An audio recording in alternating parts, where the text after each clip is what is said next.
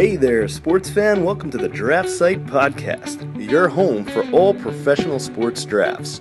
Brought to you by DraftSite.com, the original full-round mock draft site. And now let's get to the show.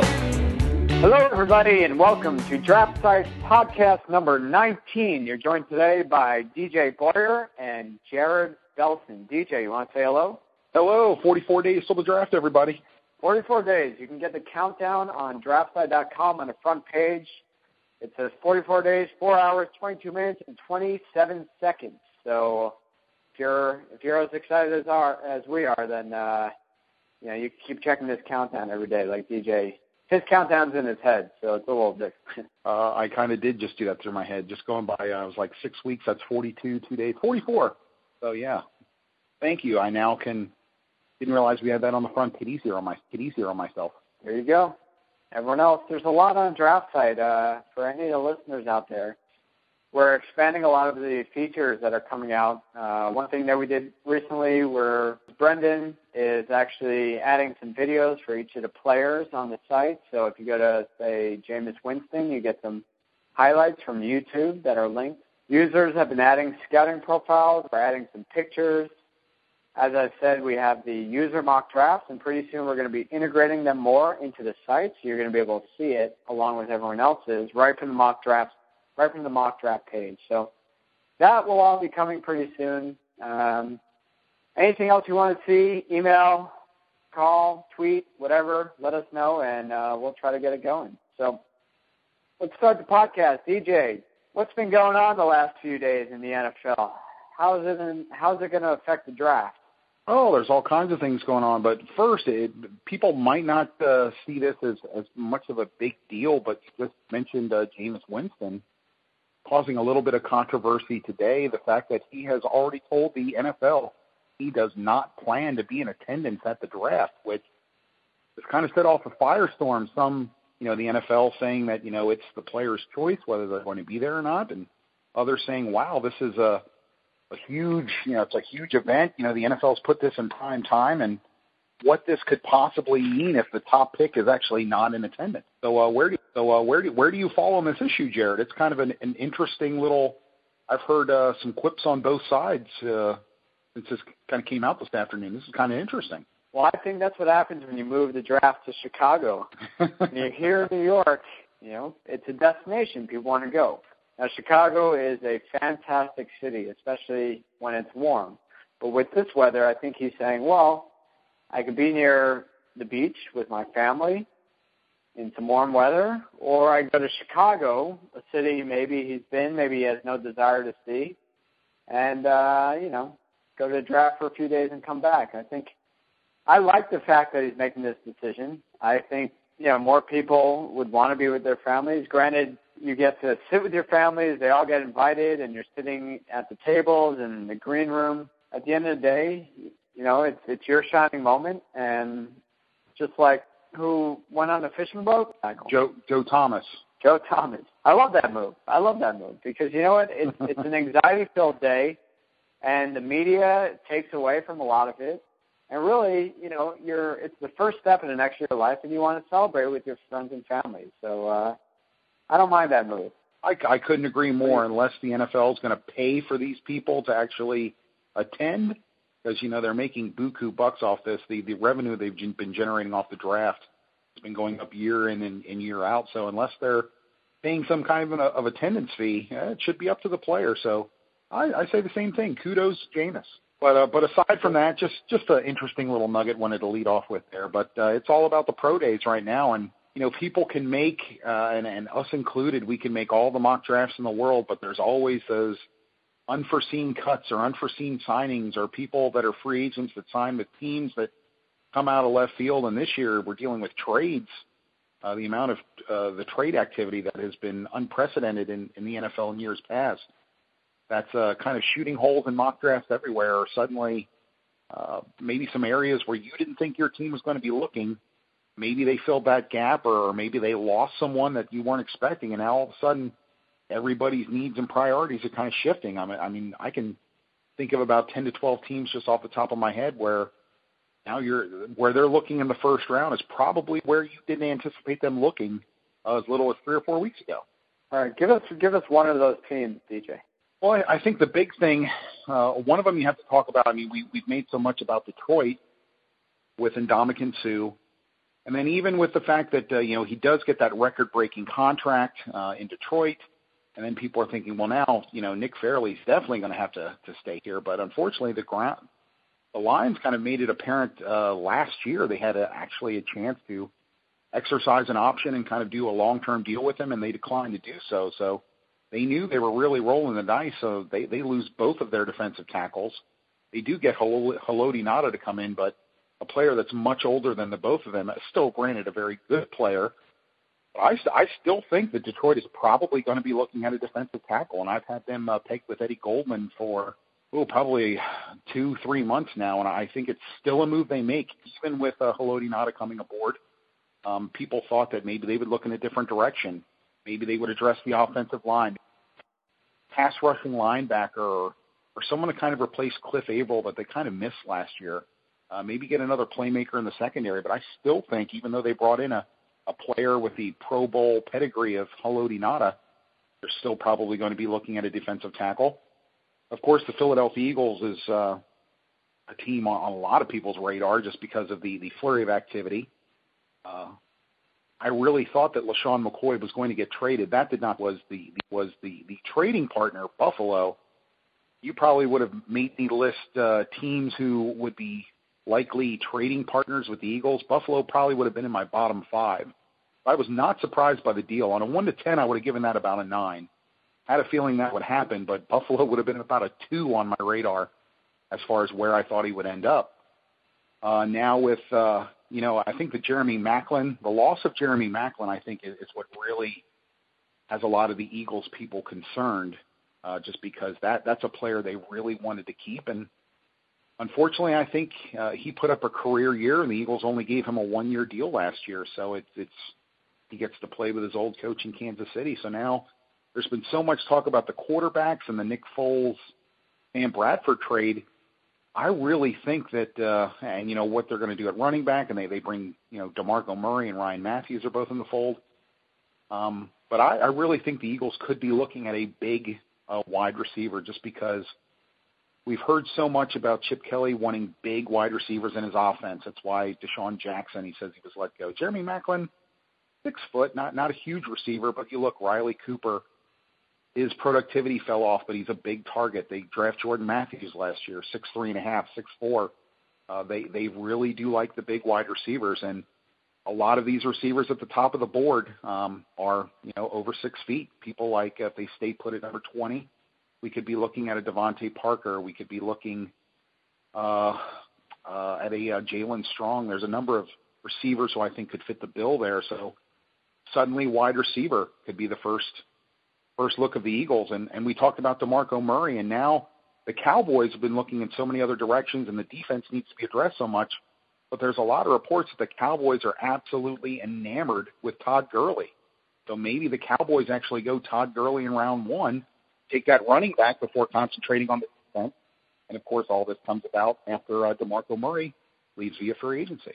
All right. Well, the problem is if they're enamored with Todd Gurley and people know it and it's being announced, then they're definitely not going to get it because, 1, that increases value. He might go up. 2, if someone knows that Dallas is enamored with him and there's one other team that is as well, they'll trade up with Baltimore, who has a history of trading down, and take that 26th pick and take Todd Gurley. I mean, Dallas is only hurting themselves by spreading rumors about who they're enamored with. But I think a lot of teams were enamored with Todd Gurley and still will be. When's George's pro day? That's actually still coming up. He actually has a private workout that's actually going to be coming up as well, one that's obviously going to be limited. He's still rehabbing and things of that nature. But he's one of the more anticipated people that's going to be coming on the horizon as far as what he's able to do and where he's actually going to drop. Still think he's going to be a first-round pick. And we see it year in and year out. There are teams that near the end of the first round, there's always a flurry of activity. You take someone in the first round and you kind of, especially when you're at the top or the middle stages of round 2, you got your eyes on someone else, either someone that you think is going to be there or someone that you hope kind of falls back to you in that second round, sometimes it just becomes apparent teams can't wait and they start making deals at the end of that first round. I've been told that the Cowboys have a number in mind. The Cowboys have, what I've been told, I have not been able to get the trade partner out of this very reliable source that I've had for a number of years working with the NFL, that the Cowboys have a number of 4. And if by the time their pick comes up, if there are still 4 or more players that they covet, they are actually looking at trading down. If that number is under 4, they want to go ahead and make a pick. What I was trying to ascertain was, who is this trading partner? Apparently with that, it kind of signified to me they've already been contacted by a team or teams who are looking at moving up in the first round. Could not get that information. Dallas is one of these teams that are, you hear a lot about value and projected value. Dallas kind of, some of these teams kind of have their own value-based systems that they work off of, and Dallas is one of those. And I have a feeling that what I'm getting is that if they give out, just who this trade partner is, that someone's going to, crack their formula like this is some World War II code or something we're trying to decipher. But I've heard their magic number is 4, but apparently there's already a couple of people. So it's going to depend on how the draft is actually falling. And if a number of those players are still there, I think Dallas is going to be looking at trying to get a couple of picks early in the second round, and they will trade back. Now, what are some of the other smaller moves this week that might have affected how the draft is going to unfold? I've also been watching San Francisco. There's been a number of moves there that have been a little bit surprising. They did, we have Reggie Bush actually going there. They were actually rumored to be heavily after Percy Harvin, which what I thought would have been very interesting with Percy Harvin going back into the NFC West with Seattle, where things did not kind of work out there, and just got basically didn't leave Buffalo without that contract. He was put on a plane with, I believe it was Charles Clay as well, and some actually executives from Buffalo were on that plane, and then he basically decided to cancel all of his visits elsewhere. So it looks like San Francisco's been bitten a couple of times where they've been kind of finished second or third in a number of sweepstakes here, and there's been kind of a mass exodus there. So I think San Francisco is another team where I think it's going to be pivotal for where they go, because people are just, they're so unsure where they are or where they're going to be looking, and being in the middle of that first round, that could be a very pivotal team as far as it could dictate with how the rest of the first round goes, depending on whether San Francisco goes for an offensive lineman, whether they're going to kind of replace a couple of these defensive losses they've had. Some are, Justin Smith and Patrick Willis with retirement. We're not only talking about free agents here, but we're talking about marquee players who are hanging their cleats up. So I'm one of the teams that I'm very interested in and watching, and I think could really kind of dictate the tone is San Francisco. And picking at 15, they're kind of right in the middle of that first round, in the middle of the fray. I think that's one of the things that I'm tracking pretty closely. And as well as Marcus Mariota, a lot of chatter that his pro day was not stellar. We all saw at the Combine where Marcus Mariota and Jameis Winston both performed pretty well at the Combine. By all accounts, maybe Mariota had a slight edge with his overall athleticism, and maybe Winston threw the ball a little bit better. But Mariota seemed to look good with his footwork. People were concerned with how he'd handle the 3- and 5-step drops, playing predominantly in a shotgun-based system. Apparently at the Combine he had done enough, it seemed, to kind of squash kind of that initial concern with how his footwork would be and how he would operate in more of a, quote, traditional NFL system. But it looked like it was a little bit shaky on that pro day. But, we did see this last year with Teddy Bridgewater. His stock kind of took a hit, and, he did sneak back into the first round, as we talked about players that always seem to pop up at the end of the first round. Teddy Bridgewater was that guy at the end of the first round last year. Minnesota traded up for. So we're going to have to see how much this is actually going to affect Marcus Mariota's stock. Is he still this number 2 guy? Do a team like the Jets at number 6, if they really wanted him, before they had to think about orchestrating some type of deal and what they'd have to give up? If this workout really does cause some doubts for the Titans, or they're not quite as high on him as many people think. Maybe the Jets don't have to go anywhere, or maybe the Jets pass altogether. If he gets by the Jets, I think you could see a flurry of activity from teams that are a little bit lower in the draft process, where maybe we start seeing some teams put some deals together who didn't think they would have a realistic shot at Marcus Mariota. So I think this Mariota, quote, subpar workout, to me has been kind of the big story of this past week too. And other than the first day that it happened, we haven't heard too much about it, and I'm a little bit surprised. I thought we'd be hearing a little bit more now, and what Marcus Mariota, if there's going to be some more workouts or some more individual workouts with teams, is what we're going to have to keep our eyes on to see if maybe that kind of tips the hat for which teams are really, really serious about him and which ones are just kind of it's just kind of lip service at this time. Well, let's talk about another quarterback who you wanted to put in the 2015 mock draft in the first round, and that's to your Philadelphia Eagles at number 20. I certainly question that, and that's Brett Hundley. So you're still thinking there's a chance he jumps into the mid to late first round, but you still think there's a chance the Eagles might take him after trading for Sam Bradford? Right now, I think the one thing you expect from Philadelphia is the unexpected. Philadelphia seems to be taking over the mantle of the Oakland Raiders, who for years you just never knew what was going on in Oakland. You were just kind of on edge all the time. And I think now this is 2 years in a row now where there's been some eye-opening moves that have been made by Chip Kelly and his staff. And now that he kind of won the power struggle and he's making pretty much all the personnel decisions there in Philadelphia, Howie Roseman is out of that role in Philadelphia, and Chip Kelly has that as well as being the head coach. Now we're just seeing a flurry of activity where it seems like it's really kind of trying to put his stamp on that team, and it's all about culture there. So I really don't know what to expect in Philadelphia. There was talk that maybe that this is just kind of a bargaining chip, that maybe they're still looking at Mariota or trying to do something. I'm not quite sure that's what they'd be doing. I really think it'd be in Philadelphia's best interest if they don't go for a big receiver. I think there's still a shot that Landon Collins kind of falls to them at number 20. The Eagles had actually made free agent offer to Devin McCourty as well as Byron Maxwell. They did get Byron Maxwell. They did not get McCourty, who they wanted to play at safety with Malcolm Jenkins. So I think there's still a void there, especially since Nate Allen got a ridiculous amount of money from Oakland. And there's a void there for Philadelphia, so I think maybe Landon Collins would make sense.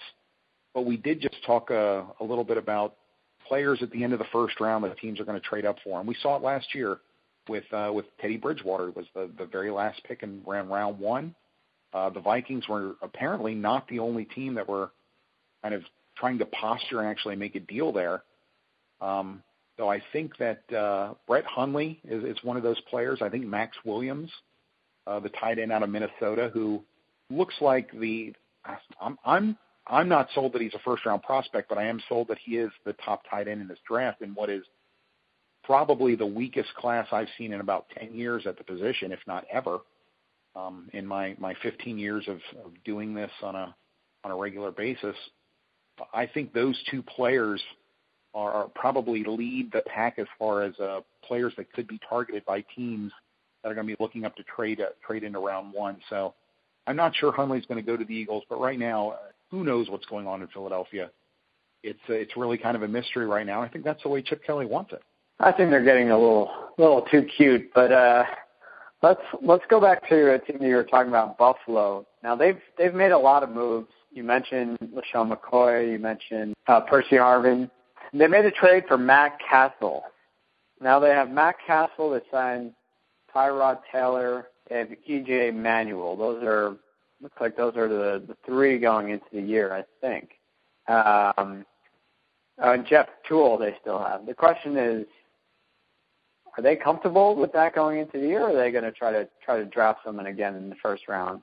I think right now they're kind of comfortable. I think they know this is not a long-term plan, even with Matt Castle there. I think they're going to be able to enjoy some type of success. I think Kyle Orton did a pretty good job in Buffalo last year. He was one of those guys that kind of came up kind of late in the process. We were a little bit unsure of and sure enough, it just kind of hasn't panned out. Quarterbacks just always seem to be overvalued. It's amazing. So I think that eventually they may be looking there, but this is kind of a short-term solution. But I think just kind of changing the overall perception, trying to cut into that New England, that stranglehold that they have on the AFC East. And I think a couple of teams in the division there have done that. The Jets going out and getting Darrelle Revis and getting Buster Skrine. They've actually playing with a very good secondary and trying to take that defensive approach with Todd Bowles to get another defensive-minded coach in there. We've seen, obviously, the Dolphins break the bank for Ndamukong Suh and some other new additions they've made on the team as well. And the trade actually shipping out Mike Wallace was pretty interesting. We kind of seen that happening where we're just kind of questioning when it was going to happen. So I think some teams have been very active. While you look at the Patriots and they let Darrelle Revis walk, they let Brandon Browner walk. That's a large part of their success, and what Darrelle Revis brings to that team just allows your defense to do so many things. So one's got to wonder if it's not just one team, it could be every team that's really kind of starting to breathe down the Patriots' neck. But Bill Belichick always seems to get it done. There always seems to be a method to his madness. So I'm not only kind of looking at what Buffalo's doing there, but that whole division, that's been one of the more interesting divisions to watch from a personnel standpoint this time of year. Well, looking at the AFC East a little further, what do the four teams need? Let's start with Miami. What do they need in this draft? Well, I think right now they're trying to get a few more offensive weapons in there. They want to make sure that Ryan Tannehill continues to progress. He's not really at that elite quarterback status yet, but he's made some solid progressions. A couple times in recent years, we've seen quarterbacks kind of start off hot and then they kind of regress, and eventually we kind of all forget about them. So I think that they want that to continue. But a lot of times it's putting that offense on the field and shoring up that defense with a player like Ndamukong Suh. That's a big deal. It's a big commitment. So you really got to like what the Dolphins are doing there. And as far as a big need, I'm still kind of like that running. Is it going to be enough for them to really just be a legitimate force and kind of pound the football and be able to take a little bit of pressure off Ryan Tannehill?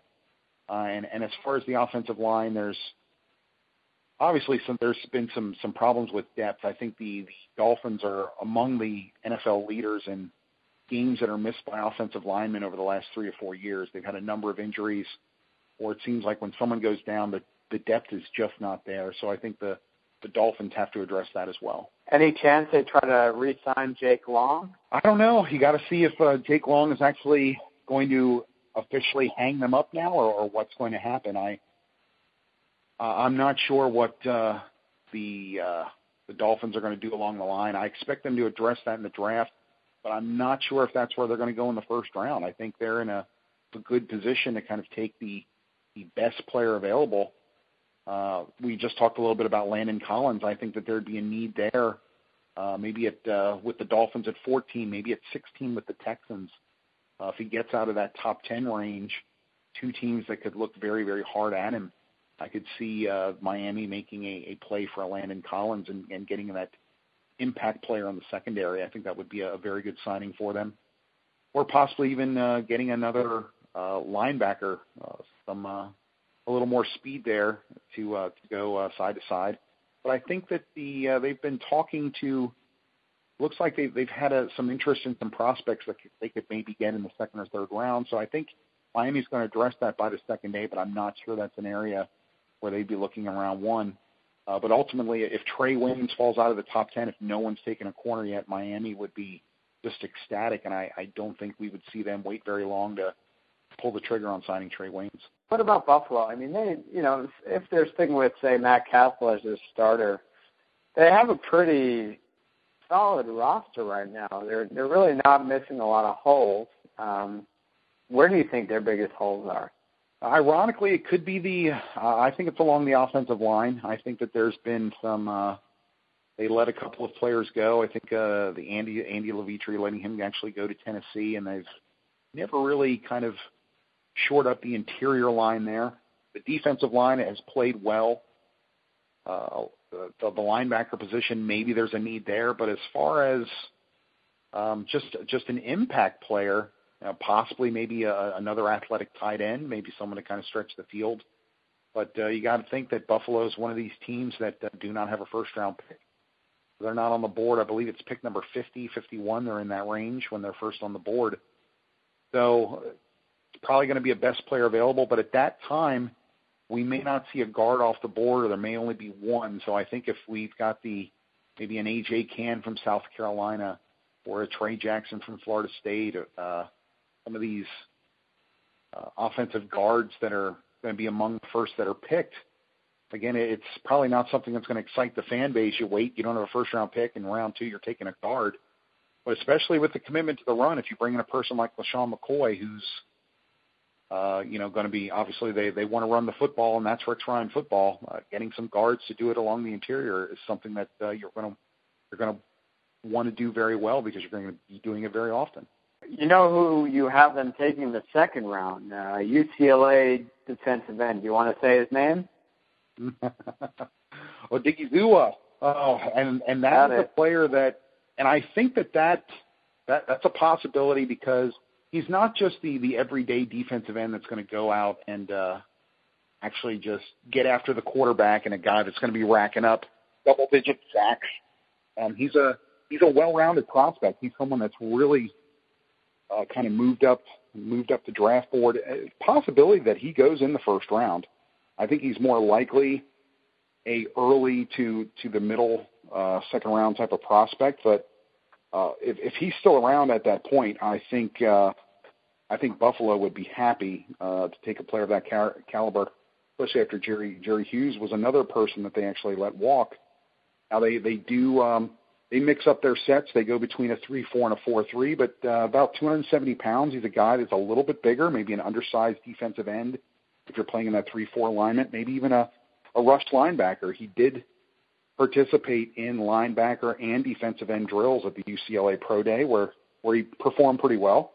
So it's a possibility, but again, it is the best name to say.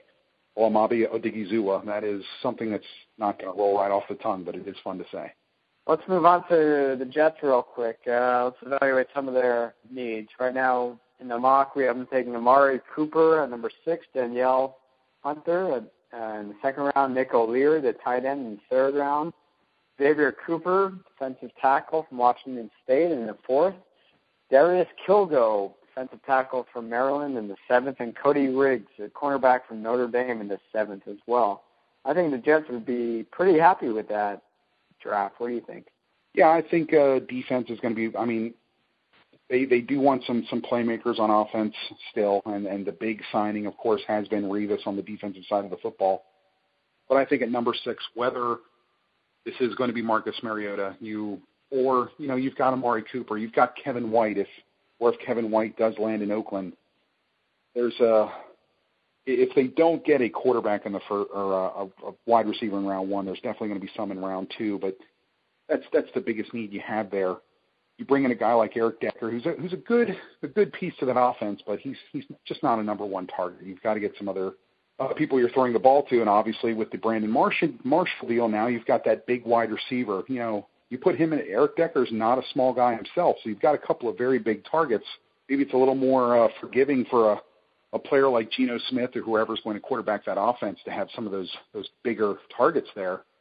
So I think maybe getting another person in there.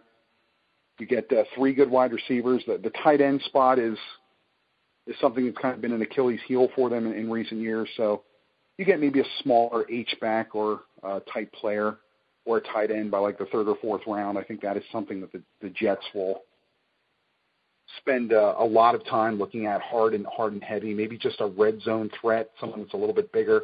Maybe even Jeff Howerman out of Ohio State might be someone that they look at. Ben Koyak out of Notre Dame.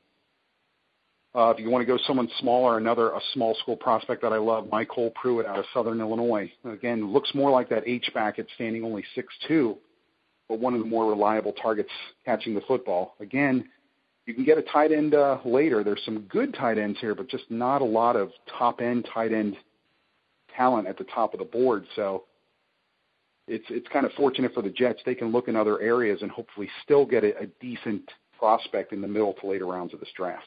Okay, and what about the championship-winning New England Patriots? What do they need?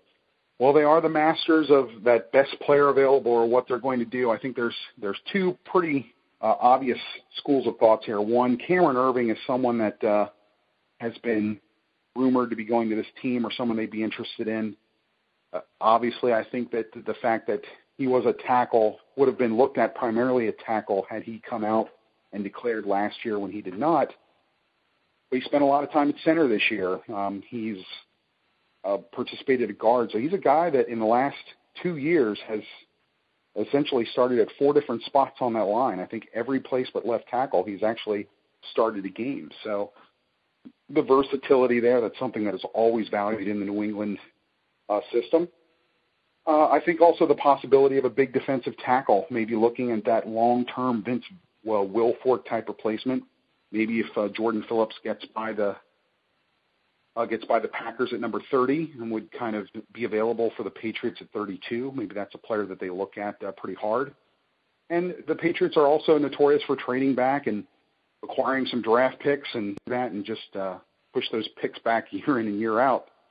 They haven't done it as much as they had in the past, but that's something they could still do. And, of course, when you've got players like Darrelle Revis and Brandon Brown are walking away, you've got some holes in the secondary as well. I think that maybe they look for someone by the first or second day in the secondary, but I also think that come training camp or closer to the season, once we see a couple of these big names kind of let go or some surprise releases, I think that's an area where New England likes to have a nice blend of youth, but they also like to have that veteran leadership back there, and I think maybe someone off the waiver wire going to New England is the way that they would go. If anyone wants their division discussed next week, we can do that as well. So we'll pick out one division and we'll talk about team needs for them. DJ, let's talk about some other rumors that you might have heard recently. As far as just rumors, there's been a lot of talk surrounding the Pittsburgh Steelers and what they're actually going to be doing. They're a team, I think we've mentioned it in past shows, that doesn't show a lot of love, quote, to the secondary in that first round. Maybe that's something that happens again. I think it's the area where they will maybe spend the most time, but maybe not with that top pick. And I think at one time, Trey Waynes was when there was no cornerbacks that were really thought of as being top 10 picks, that there was some talk that maybe, that's what Pittsburgh would do at 22. But now the fact that he's actually moved into the top 10, there's been a lot of talk that they're after a linebacker. And, that's something that would basically essentially be like the third straight year. We saw them with Jarvis Jones, who unfortunately has not panned out yet. Ryan Shazier had a pretty good year. Had some injuries that he dealt with. You look at him and Stephon Tuitt, their second-round pick out of Notre Dame, both performed pretty well last year in spots and situations. But now with the surprise retirement of Jason Worlds, that you're actually looking at another void there. A guy near age of 27 that's walking away. Even if he wasn't going to be with Pittsburgh, he was set to make a pretty good paycheck from somebody. So I think that there's more talk of a linebacker in Pittsburgh. And that just seems to be something that year in and year out, they're just throwing these linebackers into the mix. But if they want to stay competitive, I think that this is another team we talked about just because of signings or some movement on their roster that things have changed a little bit. There was early on talk that maybe Landon Collins would go there. Of course, Troy Polamalu has been around forever, and the fact that he's more than likely not going to be around and be a Steeler next year, that maybe they'd be looking for that replacement in round one. But it looks like linebacker has suddenly become the number one priority for the Steelers, and maybe they start looking in the secondary in the later rounds. DJ, any other thoughts on the week? No, I think right now it's just kind of sitting back. The pro days, that's the big thing that we're seeing now. We're starting to see more of the big schools have their pro days. Of course, Oregon with theirs, Ohio State had their pro day recently. We're seeing some more on the horizon. Some of the small school players we're going to hear more about kind of rising up.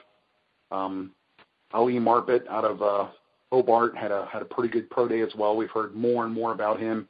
He's a guy that we've been tracking, Division III prospect who, he's going to be a late-round prospect. Oh, wow, he's looking like a fifth rounder. We could be looking at day 2 with this guy now.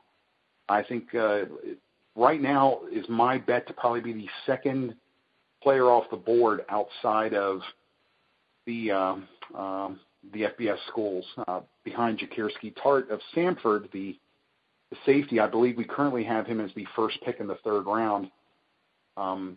He's not had his workout yet. He actually had some hamstring issues he was dealing with. He's going to be working out on the 30th this month. I think that'll go a long way. Speaking of small schoolers, Zach Hodges was a guy that we were very high on. His stock has slipped a little bit. Now apparently it's slipped a lot. His attitude and seems to have rubbed some teams the wrong way. Even though he went to Harvard, maybe Harvard people aren't quite as smart as we think. Apparently he's kind of been a little rigid in some of his the meetings that he's had with some teams on a one-on-one basis. He seemed to not be as, I'd say, adept with change when he was actually at the Senior Bowl. There was a little bit of resistance there. Looked pretty mechanical to a lot of teams. So he was a guy who at one point looked like he could be the top small schooler off the board, but his stock's taken a pretty good hit now. We could be talking about him in the 5th or 6th round now by the 3rd or 4th.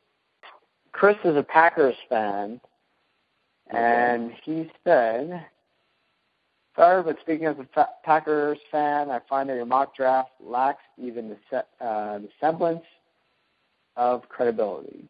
Everyone knows that the Packers cut their 2 starting inside linebackers from last year. Now, how many does our mock have? 0. Now, DJ, do we want to chalk this up to a mock draft that, you can't catch everything? We're doing a 7-round mock draft, or is that by design? I think that there could be an inside linebacker there, but I think a lot of people just assume that the move by Clay Matthews was going to be temporary. It might not be. We could see more of him. Even if he's an inside linebacker, we're going to see plenty of packages where he's actually going to play the inside linebacker position. I think Green Bay, there's a good chance that they actually take an inside linebacker. Don't take this as the word of God or the gospel that they're not going to choose someone. But then again, I really think there's been more talk again about a defensive tackle, and I had a couple of emails where I underwent a little bit of criticism there, but by all accounts, B.J. Raji and the Guran, they could both be gone. I mean, we could be talking about the top 2 defensive tackle players for the Packers last year not around. So suddenly, taking a defensive tackle in the 1st round doesn't seem like a bad idea. Something I've been saying all along. I really think that Jordan Phillips, a little overvalued in my eyes.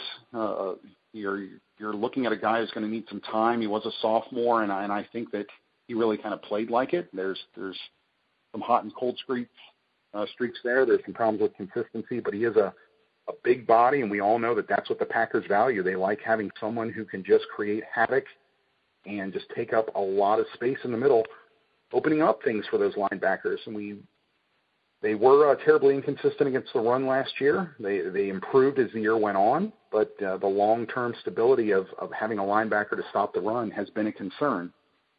So I think that they did shore up some free agents. I think signing Randall Cobb was brilliant. I think that's a move they had to make. I think he was a guy that would have been scarfed up pretty quickly had he not been inked to a deal with Green Bay. So I think there's a good chance a player like Stephon Anthony out of Clemson is a player that caught their eye. I can say that he's been moving up the boards, and the Packers apparently have already had him in for a visit. So there's some mutual interest in an inside linebacker there. So I would say that one kind of falls in the middle. There's definitely some credence that they could be looking at an inside linebacker, but to say that's their top priority or that's where they're looking above anything else, you could kind of make a case for that, but that's not what the Packers are showing us right now. They don't seem to have a huge push for an inside linebacker. There's definitely interest, but there's other positions like a playmaker in the secondary as well as a defensive tackle that the team seems to be paying a little more attention to right now. Yeah, and let's also not forget, I mean, if you look at the pure inside linebackers in this draft, in my mind, it pales in comparison to some of the other drafts. I mean, there's really not a lot of pure inside linebackers that I'm gunning for in this draft. I mean, the only one we have in the first round is Eric Kendricks. And then we have Stephon Anthony in the third round. You know, and Kendricks, I don't think he's as good as his brother. And, you know, then we obviously have some outside linebackers that can play inside. But the thing about Green Bay that I think you touched on, which is right, is one, you know, there is a chance Clay Matthews moves inside. I think they still like Julius Peppers. They have Nick Perry. They also like what they've seen from Carl Bradford on the outside. And on the inside, Sam Barrington played very well for them. He's a young guy for them. And they like Adrian Hubbard out of Alabama. So between that rotation, it's really, you know, they have some options. So they're not completely out of options just because they haven't signed anyone. So I don't necessarily think that drafting an inside linebacker in this draft is answering the question. In my mind, yeah, they need an inside linebacker. Sure, it'd be great if they had one of the better ones available. But, you know, in a weak inside linebacker draft, you know, I could see them picking the best player available, which is what they often do, and then, you know, trying to shore it up with either what they have with some of the late round draft picks or free agency a little bit more. Yeah, and Kendricks, I disagree a little bit. I think he's actually a better prospect than his brother coming out. I didn't think as much as of Michael, but he's turned out to be a pretty good pro. Has some very good range. But I'd say as far as the back of the draft, one of the worst kept secrets in like the 20s and beyond has been Arizona. Just all over Eric Kendricks. I mean, they'd probably pick him now if they could. That may be the one pick that just seems to, if there's a slam dunk in the 21 to 32 range right now, it looks like Eric Kendricks, Arizona. Good thing that we have that in the mock, so hopefully we'll be right there. But I think that's it. If you want to write in, get you in the mailbag next week. And if you actually want to get on the podcast, let us know, and we'll get you in live. And you'll be able to ask whatever questions you want or chime in on maybe some of your favorite teams or some of your favorite prospects. So keep on listening. Keep on checking out the site. Keep checking out the blog for DJ's news and notes, which are absolutely incredible. If you're not following the news and notes every day and the blog, you're really missing out some great tidbits of information about the draft. And we're not talking about just the first round or second round. We're talking about pro days, guys you've never heard of, seventh-round prospects, free agents. I mean, the types of players that, you know, maybe you'll be hearing about in a few years and you'll be wondering, how come no one was talking about it? And we said, well, we were blogging about it. So check it out. More to come on Draft Site. Thanks, everyone, for joining. And DJ, have a great week. You as well. See everybody next week.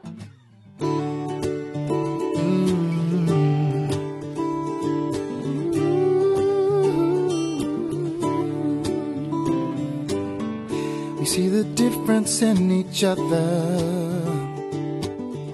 We never see how we're the same. Take up arms against our brother, and no one ever takes the blame. When the man comes in and draws that line between us, will we all just choose a side or just keep quiet? Well, one voice can make a whole lot of noise, one voice singing out. But a full-blown choir can take the whole thing higher, make the song sound better, singing in one voice together.